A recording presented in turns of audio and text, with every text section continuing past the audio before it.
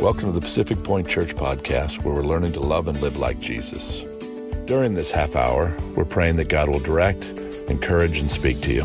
If you would like to partner with Pacific Point Church and our church plants, you can download the Pacific Point Church app at the App Store or visit us at pacificpointchurch.com/give. At that same site, you can also watch and listen to previous sermons, read follow-up blog posts and extended notes, and even connect with Pacific Point Church on social media.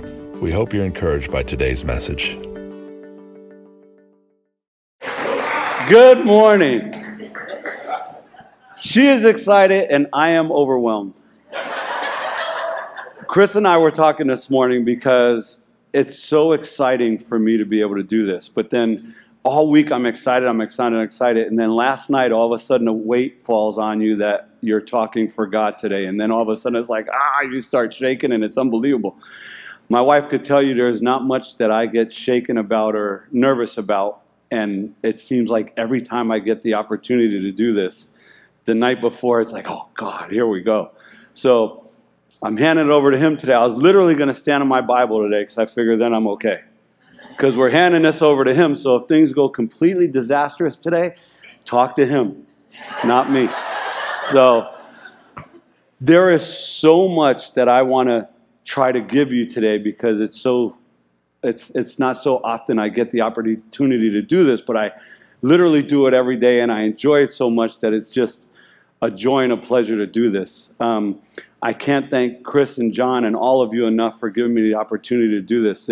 It overwhelms me sometimes thinking that I'm actually doing this. You know, one of my sisters, Deb, is here today, and she could tell you more than anybody. I'm the last person anybody expected would be up here talking about God. But I want to start with a prayer. Lord, I want to thank you for all that you're doing in my life and my family's life and our church and all the people of this church's lives. We invite your Holy Spirit in here today. I pray that it's you that takes over the words that come out of my mouth, and pray that if there's that one person whose heart needs to be softened a little bit today, maybe I could do that through you, of course. So we just invite you in here today, and I thank you for all that you're doing in our lives. In Jesus' name, amen. There's so much I want to give you, so this is going to be interesting because yesterday afternoon, I went and had lunch with my son, Cass, and all of a sudden I felt like God told me, change it all. So yesterday afternoon, I feverishly started changing everything and realized I don't know how to duplicate slides. So I crammed everything into the blank slides that were on the screen, so it's a lot. But we're going to try to get through as much of this as we can. John went off James a little bit into evangelism last week, and then we're coming back into James again. So it's actually perfect that I'm in between because I have been blessed with a gift of evangelism and discernment and the heart of a servant, and I do it every day. And all I can do is encourage you all to open your hearts and let God show you what he has in store for you, because when you do, it's pretty amazing what happens. I'm going to cheat because my ADD is so incredible, especially when I'm here looking at all of you and all these new faces. I'm like, man, John and I are always talking about who can we chase out of church, so we'll see who I can chase out today. I'm going to do something different today that we normally don't do here. There's two songs that I'm going to play, and one in the beginning, one in the end, and I really would like everyone to look at the words of these songs. These two songs feel like me, and when I hear them, they literally almost take me out. And all week I was playing them, getting ready for this, because God was telling me to share this with all of you. So, because sometimes I think, not that we're nobody, but we feel like we're nobody. Who am I to go share the word of God? Who am I to go share the word with this person? And you feel like you're not really worthy of doing that. But God's called all of us. So we all have, if the Holy Spirit's in you, listen to those inclinations and do what God's asked you to do. Because all of our actions matter. Everything we do matters. You might not realize it, but people around you are watching you all the time. And some of us plant seeds, some of us water seeds, some of us harvest, but people are watching you more than you think. So if you're going to go around touting to everyone that you're a Christian and telling them about our church, let's try to walk like we're a Christian and part of this church. Our walks are more important than our talk. I go over that all the time And God has given us all purpose. This is going to kill me. When we were doing our evangelism training, John had talked about the fact that maybe he left Watermark for that one. And that one is me. And it blows me away. But I can tell you this. We talk all the time about how it only takes one to reach hundreds and thousands of people. Due to me being here, we have people in the tri-state New York area, Connecticut, Carolina, Florida, Chicago, Northern California watching our church on Sundays. So this is kind of cheesy, but I have to say hello to Ronnie and Mary Alberti. And they're in Waynesville, North Carolina, and they faithfully watch every week. All right? And I'm glad Grayson's here to hear this because they just love you. Sometimes if you notice during church when Grayson's playing, I'll look at my phone. It's because Ronnie's texting me, telling me how much he likes Grayson. So, but this guy and I have been friends since we were 4 years old. So I'm just so overwhelmed with joy that they actually join us every Sunday. But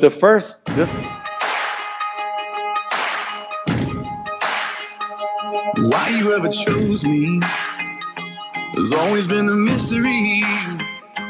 All my life I've been told I belong at the end of the line, with all the other not quite, with all the never get it right. But it turns out they're the ones you were looking for all this time. 'Cause I'm just a nobody, trying to tell everybody all about somebody who saved my soul. Ever since you rescued me, you gave my heart a song to sing.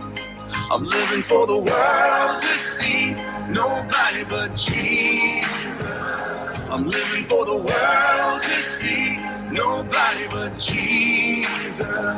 When Moses had stage fright, and David brought a rock to a sword fight, you picked 12 outsiders nobody would have chosen, and you changed the world. Well, the moral of the story is everybody's got a purpose. So when I hear that devil start talking to me, saying, who do you think you are? I say, I'm just a nobody, trying to tell everybody all about somebody who saved my soul. Ever since you rescued me, you gave my heart a song to sing. I'm living for the world to see, nobody but Jesus. I'm living for the world to see, nobody but Jesus. So let me go down, down, down in history as another blood-bought, faithful member of the family. And if they all forget my name, well, that's fine with me. I'm living for the world to see, nobody but Jesus. So let me go down, down, down in history. Go down in history as another blood-bought, faithful member of the family. That's all I ever want to be. And if they all forget my name, well, that's fine with me. For the world to see, nobody but Jesus. 'Cause I'm just a no. I love that song.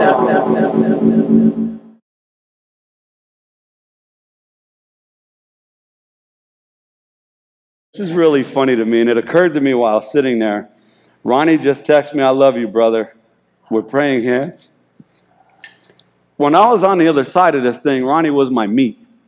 I used to do stuff that maybe I'm not so proud of doing, and I was a little guy, so I needed a big guy. That was my meat, and it was him. So I'm glad that he's still with me, and we're both still here, because now I get to talk about Jesus, and he gets to listen. All right, so today we're talking about James. I'm going to go through James 1 through 12, and then I'm going to dive into it, because there's an awful lot inside these few little paragraphs. When you look at it in the Bible, John told me, well, hey, I want you to talk about 1 through 12. Which kind of threw me because 13 and 14 are really what I do every day. And I'm like, well, why don't you let me go next week?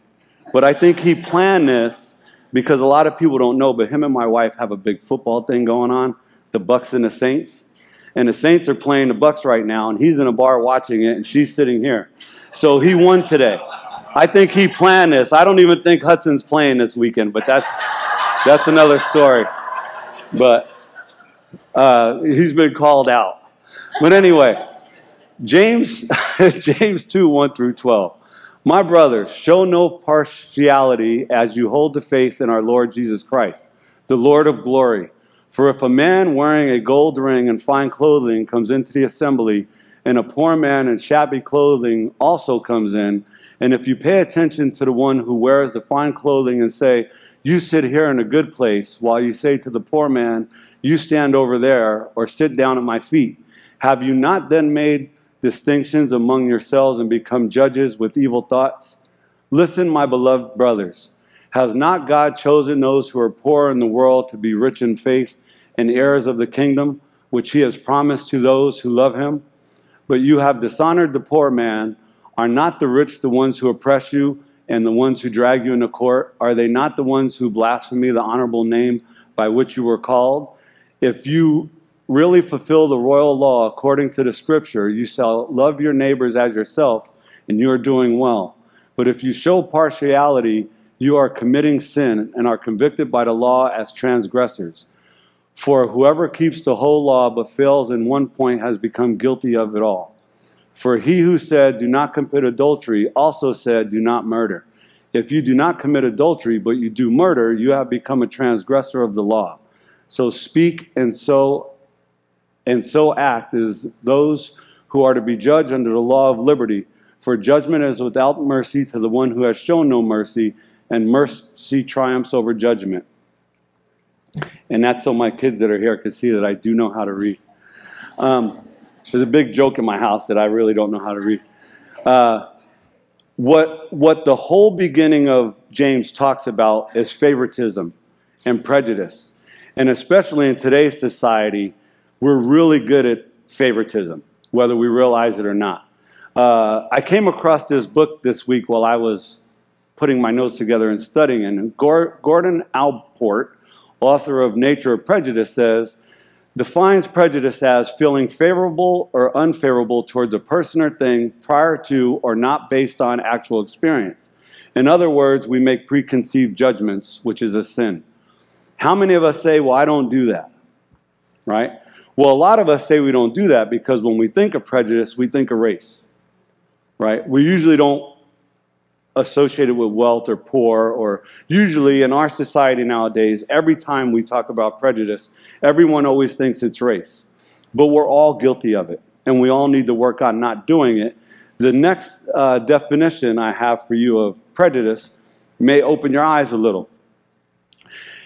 Prejudice can be an affective feeling towards a person based on their perceived group membership. The word is often used to refer to a preconceived, usually unfavorable, evaluation or classification of another person based on that person's perceived political affiliation, sexuality, gender, identity, beliefs, religion, social class, age, disability, language, race, nationality, culture, complexion, beauty, height, weight, education, sports teams, musical taste, and all other personal characteristics. So when you look at it that way, we all do it. There's, well, hey, why don't you go help that? Oh, I don't want to do that for that person. Or why don't you do, I don't want to do that. Or I don't like what they're into. Or I don't like what they're in. That's not what God called us to do. God called us to be the example to love on everybody. And love on everybody equally. And that's what James is talking about in James 2. Showing favoritism, why is it wrong? And I'll tell you, I got all this out of the Bible. So if any of you think, where did he come up with this stuff? Open your Bible.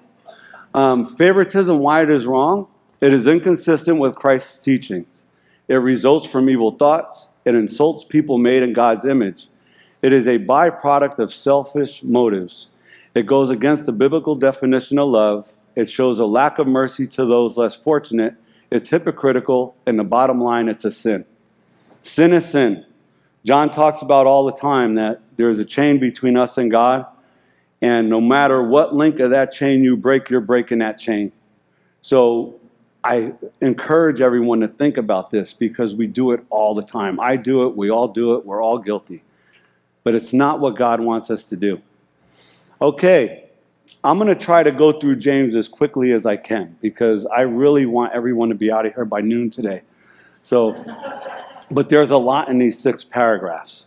James 2:1. My dear brothers and sisters, how can you have faith in our glorious Lord Jesus Christ if you favor some people over others? 1 Corinthians 2:8. But the rulers of this have not understood it. If they had, they would not have crucified our glorious Lord. This is one of the things that came over me yesterday because I was looking at all these other ways that we do what we do and how we judge people when we don't do anything. And then it really brought me back to when Jesus died and was crucified for us. The Jewish leaders rejected Jesus for a number of reasons. One, at that time, the Jews did not associate with the Gentiles. The Jews did not go out of the Jewish culture. And the Pharisees and Sadducees, did I say that right? Sadducees, obviously I'm no theologian, but they rejected him because he made them uncomfortable. The ones that actually saw him for who he was knew that he's stirring stuff up, and this isn't good for us. You know, and that comes down to some of what we talk about, the hypocrisy and self-righteousness of religion, because they thought they were better than everybody. And who is this guy from Galilee coming in here, and he's going to mess everything up for us? It was very uncomfortable for them. The same thing happens to us. We see somebody that we think we should help, or we see an impoverished person that we think we should help, and when we go to do it, it's very uncomfortable. So we stop because it takes us out of their comfort zone. If they weren't so set on what they were doing and their lifestyle and the power that they had through what they had, they didn't realize the Messiah was standing in front of them the whole time. When Jesus was crucified and that curtain tore in the temple and he gave his life for us, it opened up the playing field for everyone. Now Jews, Gentiles, everyone alike can receive the word of God and come to God through Jesus. And the Pharisees and Sadducees and all, they didn't want that because now their little game is up. The gig is up. That's the way I look at it. Today, we're still divided by classifications, as I mentioned earlier, and it's sinful. God views all people as equals. And if he favors anyone, it's the poor and the powerless. We should follow his example. Matthew 25:45, I tell you the truth. When you refuse help to the least of my brothers and sisters, you're refusing help to me. And we need to be aware of what we're doing every day. It's crazy, this whole relationship I have with God. I know that God had his hand on me my whole life. And when I was called, he showed me. And Heidi can attest to this. Every time I would go back east, I would go to St. Francis Church, even when I was the biggest heathen in this room, and go see the statue in front of St. Francis for some reason, which used to always make me think, why am I drawn to look at this statue? So I want to share it with you. Come here. That's in front of St. Francis Church in New York City. It says, whatever you did for one of the least of my brothers or sisters, you did for me. And I don't know what always drew me to that, but now I know. So we got to feel in our hearts and search in our hearts for what God has called us to do. I think I lost myself here. Bear with me, everybody. There's an awful lot here. Okay. I just wanted to share that with all of you because it just means a lot to me. And now I know why. James 2:10 and 11. For the person who keeps all the law except one is guilty as a person who has broken all of God's laws. For the same God who said, you must... Did I read this already? It's so familiar to me, I thought I already read it. You can stand over there or sit on the floor. Well, wait, what is going on here? Hey, are you guys messing with me? I'm wondering, how did I get to 10 when I didn't even go through 2 and 7 yet?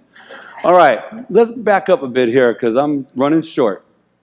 2:2-7. For example, suppose someone comes into your meeting dressed in fancy clothes and expensive jewelry and another comes in who is poor and dressed in dirty clothes. If you give special attention and good seat to the rich person, but you say to the poor one, you can stand over there or sit on the floor, well, doesn't this discrimination show that your judgment is guided by evil motives?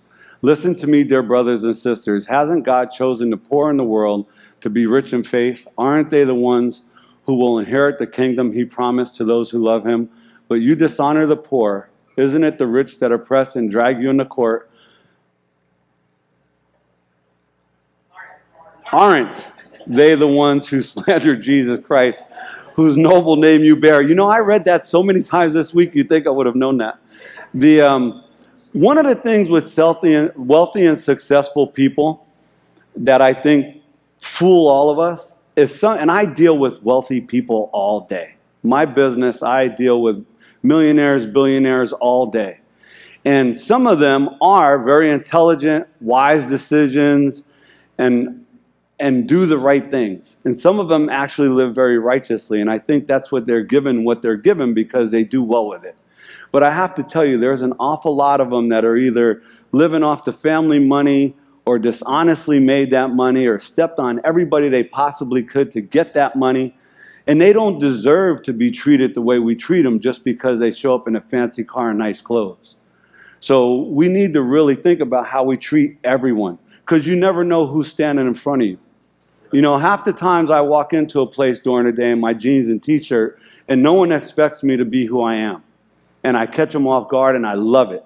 Because right away they're judging you when you walk in, not knowing who you are, and then all of a sudden me and Jesus hit them in the head. And they don't know what was coming. You know, because I know I don't look like that guy. And it's a trip that I'm that guy now. So, and I love it. And if anybody has a problem with it, I can revert and teach you a lesson. And then I'll pray for you, you know. Like I tell everybody, let's not mistake kindness for weakness. I'm choosing to be nice to you right now. So, okay, here we go. The same thing with the poor. I have a friend of mine who's extremely wealthy. And when you see him, he'll have a pair of jeans, usually no shoes, and a t-shirt on. When Heidi finally met him one day because I left my keys on his $9 million yacht, and he drove me home to get him, he came in the house to say hello to Heidi with no shoes on. So Claire can tell you, anyone from the South is going to tell you not to go outside with no shoes on. So Heidi asked him, he's looking at me, where's this guy's shoes? You know? So I get my keys and I leave, and she goes, is that Doug with the boat? And I go, yeah, that's Doug with the boat. She goes, oh my God, I would have never known. This guy's worth all this money. But him and I go to the BMW dealer over here because he switched to Mercedes and decided they were going to get 2 brand new 850i's or whatever the big model was at that time. So Doug and I walk into the BMW dealer, and the first 2 salesmen look right past us. And Doug says to one of the other guys, hey, you want to show me these cars? And he goes, look, I got someone coming. I'll get with you in a minute. So we see a young guy sitting over in one of the sales offices. We go over there, and Doug says, hey, are you a salesman? And he goes, yeah. He goes, you want to sell me a car? And the guy goes, well, yeah. And he gets up, and he takes him out, and he shows him the car, and he goes, you want to go for a test drive? He goes, I don't need it. He goes, I already knew what I came in here to buy today. I want a black one for me and a white one for my wife. Can you have them ready at 2 o'clock? And he goes, well, who are you? And he hands him a black card, and he says, don't worry about who I am. I'll be here at 2 o'clock to pick up my cars. So this kid sold like $200,000 worth of cars just because he didn't judge, you know. And we all do the same thing. I've coached kids a lot of times in my life. If any of you ever coached children, you could tell them, let's sing everybody on the team's name, and they'll do it. You could tell them to sing the alphabet. You could tell them to sing anything, and they'll just do it because their hearts are open. But if I ask some of you to go out and tell the guy out in the parking lot, God loves you, you're going to freeze up and you don't want to do it because we've set all these walls up. So we got to let God knock those walls down and open our hearts out so that we feel more comfortable to share with people, because that's really what he's called us to do. I'm going to skip all these notes. No, I'm just kidding. Okay. Real wealth. Real wealth, no one can take from you, no one can buy, no one can steal it. It's the peace given you by God, by his grace and mercy. It's what I walk in every day, and it's what I pray that all of you would experience. I pray that God would draw my family closer. I pray for everyone I know to experience that peace. Philippians 4:7 is my favorite verse in the Bible. Then you experience God's peace, which exceeds anything we can understand. His peace guards your heart and minds as you live in Jesus Christ. I walk in this every day, and it is amazing because nothing bothers me. Because all this stuff that bothers us and all this stuff that we think is important is literally just stuff. The more you get into this relationship with God and the more you realize what's important, what he's called us to do, the less this stuff matters. My favorite thing I tell everybody is you never see a U-Haul behind a hearse. So if it was that important, you would see more of them. James 2:10-11. For the person who keeps all of the law, and you know what? I want to tell you something. This should be fun. Going out and sharing the word of God should be fun. This isn't a burden. It isn't like, oh my God, I gotta go share the word of God. His yoke is light. If we're not having fun and you just need to get with it because this should be a lot of fun. You know, I don't even have words to explain to you how excited I am about being able to do this. Okay, I'm going to start all over. James 10:11. For the person who keeps all of the law except one is as guilty as oh, I already read this. We should try to narrow the gap, is what I'm getting at. I am one of the most fallible people that have probably walked through this door, or at least I was. God has done a lot of good in my life. He's changed a lot. I can't stop cussing, but I'm trying. But that's what I talk about, narrowing that gap. Sin is sin. If we literally took a notepad and wrote down everything we do all day that's sin, I don't have to do that because I am so connected to God. When I do it, inside I go, oh, why did I do that? You know, AJ could tell you he works with me. I pick on him all the time. And every time I do it, I say to myself, oh, I got to stop doing that. But we all need to take inventory and try to narrow that gap every day. Ask God for forgiveness when you do it and renew your effort to not do it. You know, John talks about all the time, narrowing that gap. Let's narrow that gap. Bear with me, everybody. I know I'm all over the place. But is anyone enjoying this? Is God working today? Woo, amen. Every time I do this, I get more and more comfortable. I like it more and more. This is so good. James 2:12. We're coming around the corner. So whatever you say or whatever you do, remember that you'll be judged by the law that sets you free, the law of liberty. John 8:31 and 32. And ye shall know the truth, and the truth shall set you free. Amen. Romans 8:2, for the law of the Spirit of life in Christ Jesus has made me free from the law of sin and death. I was speaking to someone on Friday that I had been calling on and sharing the word with on a regular basis. And when he answered the phone and I started to talk to him, he goes, Eddie, I have to tell you something before you start talking to me. And I go, what's that? He goes, I am free. He goes, I am so happy I am free. And I'm like, what are you talking about, John? He goes, it came over me last night that God has got this, and I'm free. He goes, thank you. And I go, what are you thanking me for? And he goes, because you're the one who keeps calling me. And I said, don't thank me, thank Jesus. He just told me to call you. So, but really, he's waiting for you. I can't say enough how much he's waiting for you. As Christians, we are saved by God's free gift of grace through faith, not by keeping the law. Grace is free. It's the gift of God's love and mercy. Due to God's love and mercy, we have peace. And thank God for my friend John, because he's found peace. And I pray that for all of you to find God's peace. Jesus did this for us on the cross. How do we not go out and share the word with people? How do you not go out and share what he's given you? We're like the servant who was given the talents and held them all. So many of us study the Bible. We study verses.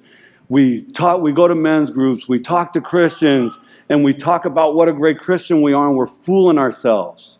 Because if you're keeping all that to yourself and you're not giving it away, you're not doing what God's called you to do. So I encourage everyone. He has got you.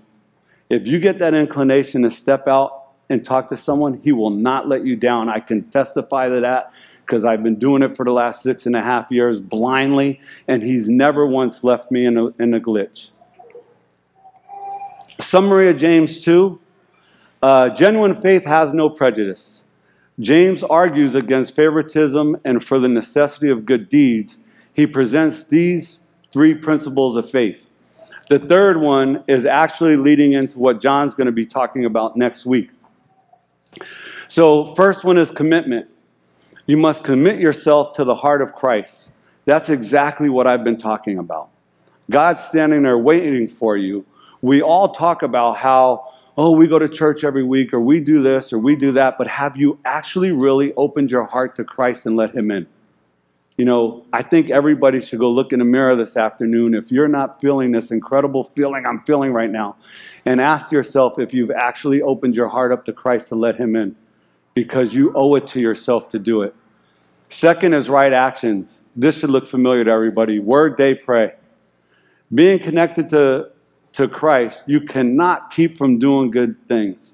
You can't keep from going out and sharing. You can't open the door for someone. You can't go help that poor person. You can't help not to do that when the Holy Spirit fills you. He oozes out of me during the day. If you literally are in that relationship and you talk to him every day and you have a relationship with him, it's almost like you're walking with a friend of yours when he asks you to do it, and he's standing there with you when you go and do it. So I encourage everyone to continue to try to grow in their relationship with God. The third is James 2:14 through 18.